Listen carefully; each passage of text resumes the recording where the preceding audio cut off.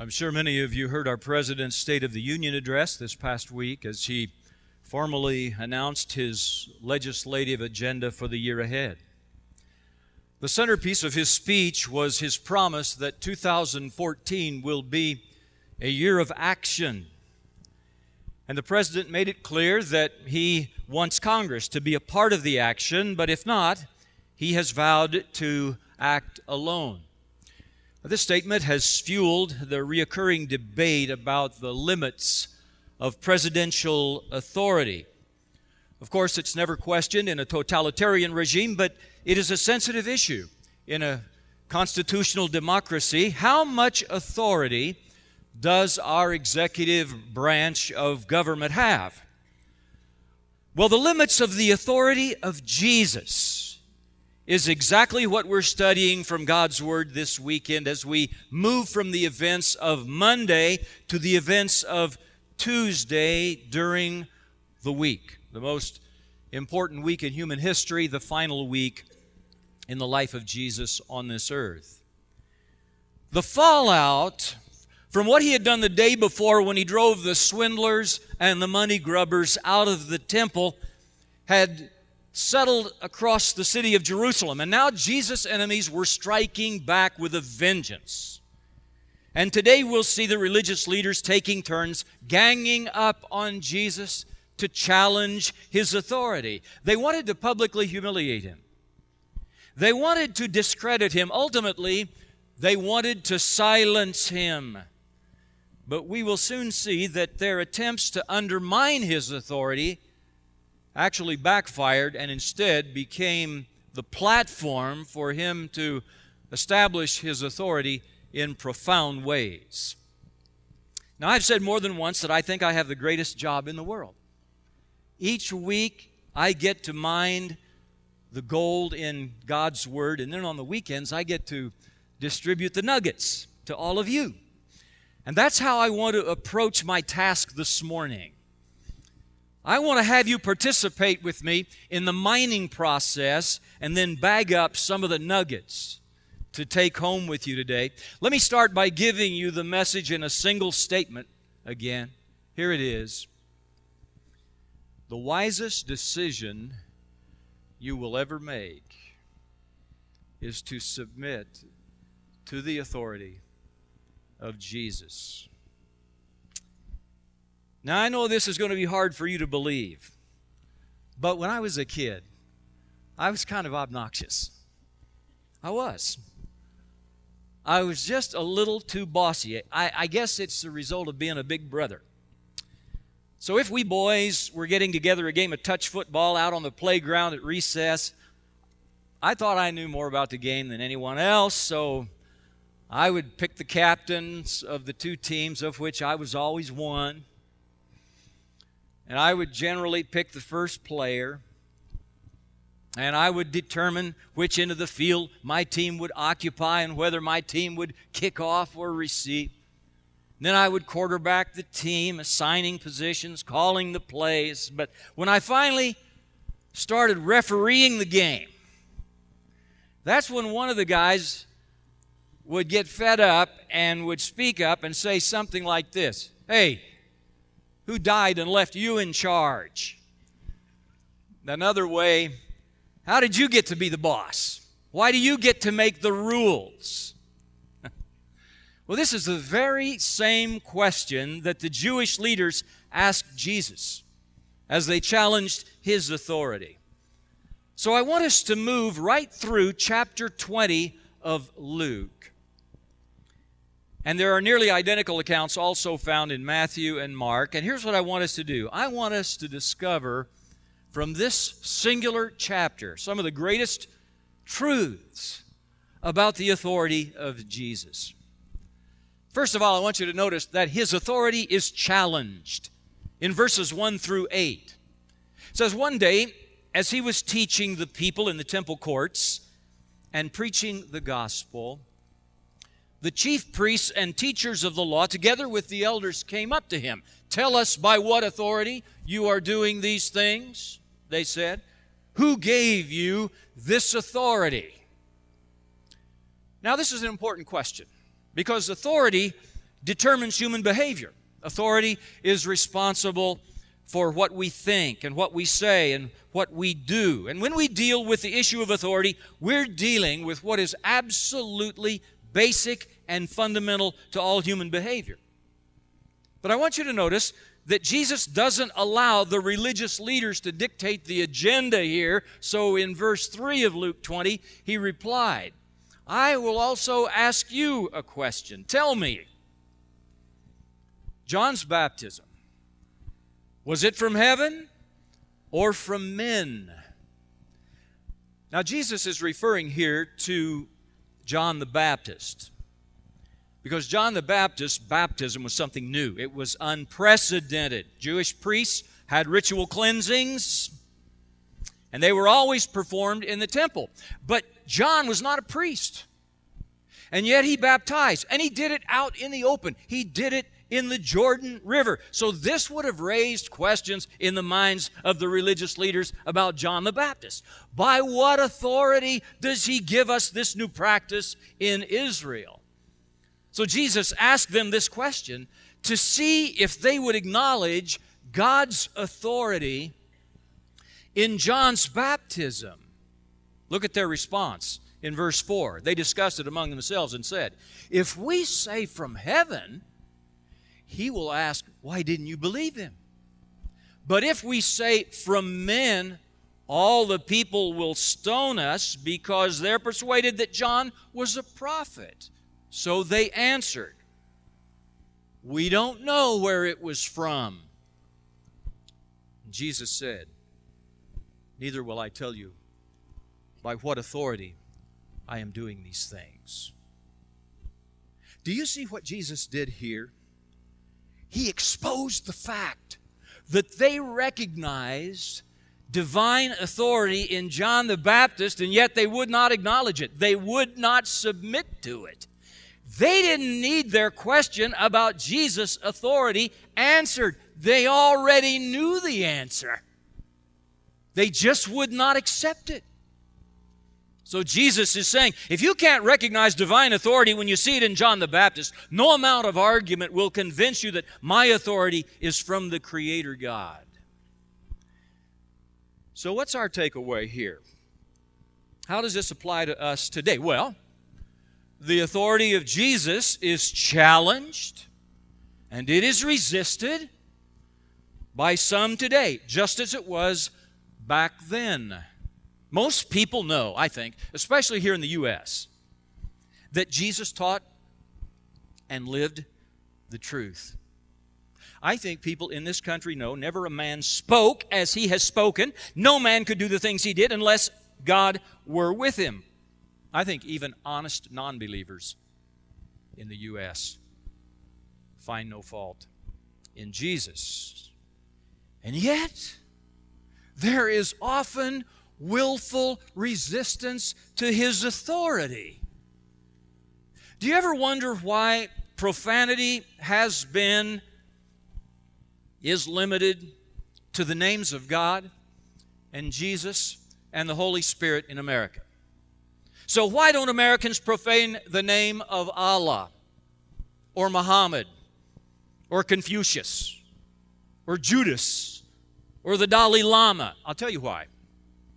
Because there is inner acknowledgement, there is inner awareness, there is inner conviction that God and Jesus and the Holy Spirit are the Godhead, and the use of profanity invokes divine authority. People think it adds weight to their conversation. So what we have today is the same thing we see in the religious leaders in our text. We have a whole lot of people who know down deep that Jesus is the Son of God, that His Word is authoritative, and yet they're unwilling to submit to the reality of it. It's precisely what you see in these Jewish leaders.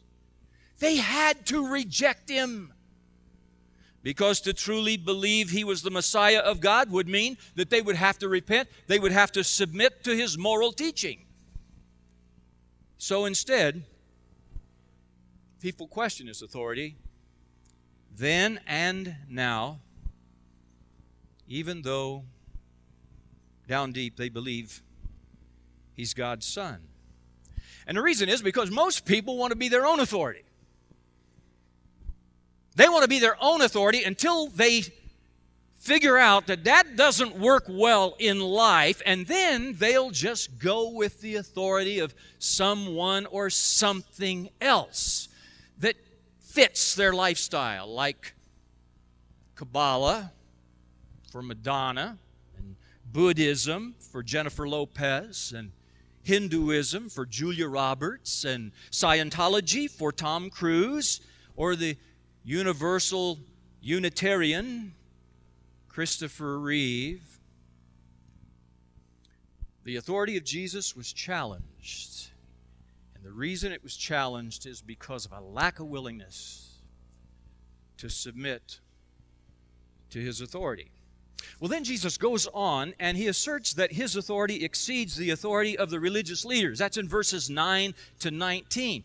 And in this section, Jesus tells a parable. And His parable actually indirectly answers the question about His authority, because the story is about the owner of a vineyard who rented his vineyard to some tenant farmers, and then he went away. And he trusted them to work the vineyard and then to share the fruit of the vineyard with him, the owner, at harvest time. But when the owner sent his servant to collect his share of the rent, the tenant farmers beat him and sent him away empty-handed.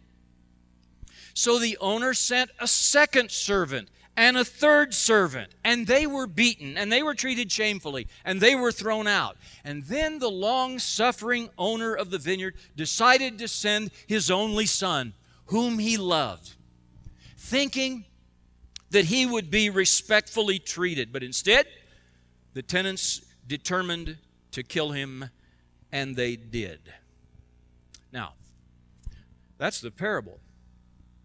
And it's not hard to track what Jesus is saying here in the story. The owner of the vineyard is God the Father. The tenants are the Jewish religious leaders throughout history. And the servants represent God's prophets that He sent. And the Son is none other than Jesus. So Jesus boldly confronts them in this story, revealing who He is, revealing who they have been, revealing who they are, including their plot to take His life. And He also reveals there's coming a time when God will decisively act. In this parable, beginning in verse 15, what then will the owner of the vineyard do to them? He will come and kill those tenants and give the vineyard to others. When the people heard this, they said, "May this never be." Jesus looked directly at them and asked, "Then what is the meaning of that which is written? The stone the builders rejected has become the capstone. Everyone who falls on that stone will be broken to pieces, but he on whom it falls will be crushed." The religious leaders rejected the authority of Jesus. They would not accept the fact that He was the capstone or the cornerstone, the foundation for all of life. His offer of salvation, His teaching were and still are the most important building blocks for life. And those who reject Him and His authority, like the tenant farmers, will have to answer to Almighty God. And someone might say, wait a minute, I didn't put Jesus to death. The Jewish leaders did that. The Romans did that, not me. I don't deserve judgment. But we all know it wasn't the Jews or the Romans that caused the death of Jesus. It was because of sin He died on the cross. He said Himself, "No man takes my life from me. I lay it down." So we too are guilty. And forgiveness comes only by accepting Him as Savior and submitting to Him as Lord. Well, moving on in this chapter, the spies were watching Jesus. It's their turn to try to catch Him in something He said. They wanted to put Him into conflict with the power of the governor. But here we see that the authority of Jesus exceeds the authority of government. Listen, verse 20, the text says, the spies came up to Jesus pretending to be honest. They stroked Jesus with their words, saying, "You speak and teach what is right, and you do not show partiality, but you teach the way of God in accordance with the truth." And then after they set him up, they ask him the question, is it right to pay taxes to Caesar or not? Should you pay taxes to a government that uses the money wrongly? Is it right to surrender your hard-earned dollars to a government that wastes it or applies it to a purpose that you adamantly oppose? Well, that question is pretty relevant today. The spies here are trying to trap Jesus between two positions that they considered completely irreconcilable. Roman taxes would have taken about a third of their income. Now, if Jesus said paying taxes was right, then the Jews would label him a traitor.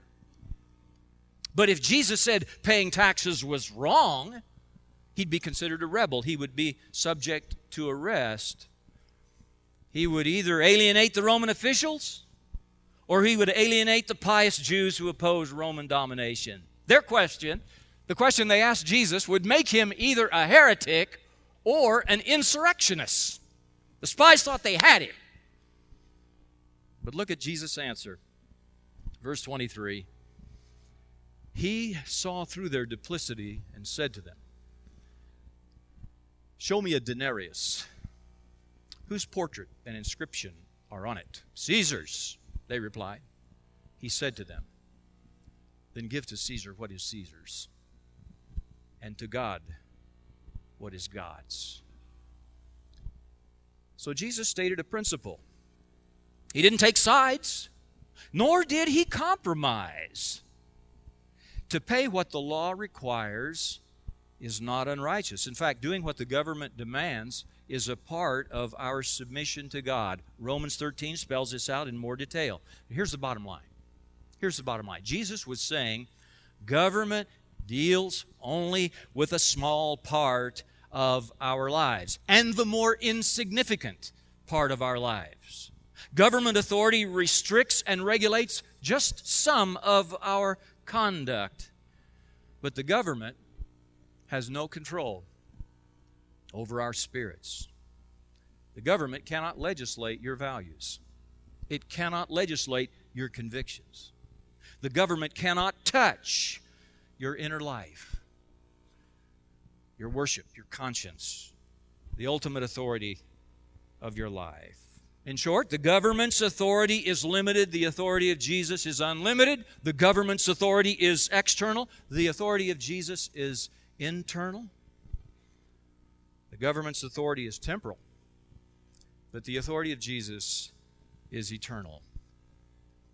Now, friends, for me, the abortion issue comes into play here in a big way. And I can tell you that I'm very conflicted about tax-subsidized abortion because I strongly believe that the Bible teaches absolutely that life begins at conception and that the termination of a life in or out of the womb is murder. And the thought of even a penny of my personal tax dollars going to underwrite what I consider to be a barbaric act, that's unsettling to me. To say the least, I believe it's a crisis of conscience that each of us must wrestle with in prayer in order to resolve. And there are lots of ways to take a stand against it besides just refusing to pay your taxes. For now, let me tell you how I've resolved it. For now, I consider that I am obligated by Scripture to pay my taxes, to give to Caesar what is Caesar's. And the government? Well, the government will have to answer to the Lord of life about how the money is used. J.B. Phillips once said, "The powers that be will one day be the powers that have been." No human authority is permanent, but the authority of Jesus is, and He alone will reign forever and forever. Well, we also see, beginning in verse 27, that his authority exceeds the authority of our imagination. Well, the chief priests bombed, didn't they? And the spies bombed, and now it's the Sadducees' turn to bomb as they attempt to undermine the authority of Jesus. The Sadducees, these guys, did not believe in the resurrection. They denied the whole idea of an afterlife. They rejected eternal life. And that's why they're called Sadducee. So their hypothetical case here that they bring to Jesus in this section of Scripture is they ask him a question. Here's a woman, they said, and she marries, her husband dies. She marries his brother, he dies. She marries the next brother, he dies. The next brother, he dies. Seventh brother, he dies. No children, 7 brothers, all dead. They said, in the resurrection, whose wife will she be? These guys didn't even believe in the afterlife. And they're asking Jesus this hypothetical question. It's absurd. It's contrived. It reminds me of people who come up with questions like, can God make a weight so great that He Himself cannot lift it? What do you think? Well, I don't think about that. Jesus recognized their insincerity. He recognized the absurdity of the hypothetical situation they were bringing to Him, and so He ignores it, and He uses His answer to teach some truths about heaven, and in so doing, He establishes that His authority transcends human imagination. It transcends this earth. Look at His authoritative statements that could only be made by someone who knows firsthand what awaits us in the greater life, the afterlife. Luke 20, verse 35. Jesus said, those who are considered worthy of taking part in the resurrection from the dead will neither marry nor be given in marriage, and they can no longer die, for they are like the angels. They are God's children, since they are children of the resurrection. He, that is God, is not the God of the dead, but of the living. I love this. For to Him all are alive.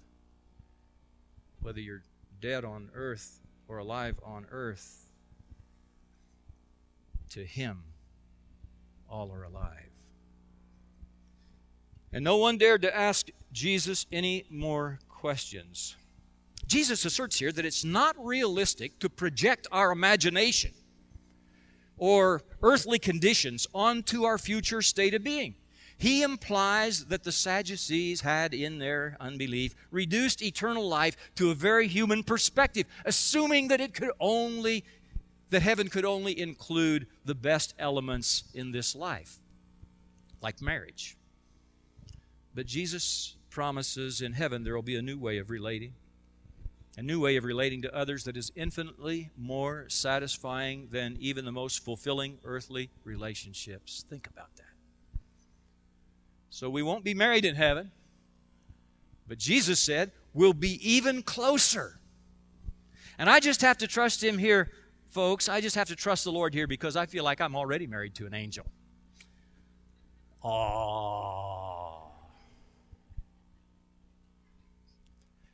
One final thing here. He closes this chapter by asserting His authority exceeds all authority. Verses 41 to 44, here's the conclusion of Jesus' teaching on authority. He says here that His authority is ultimate because He is God.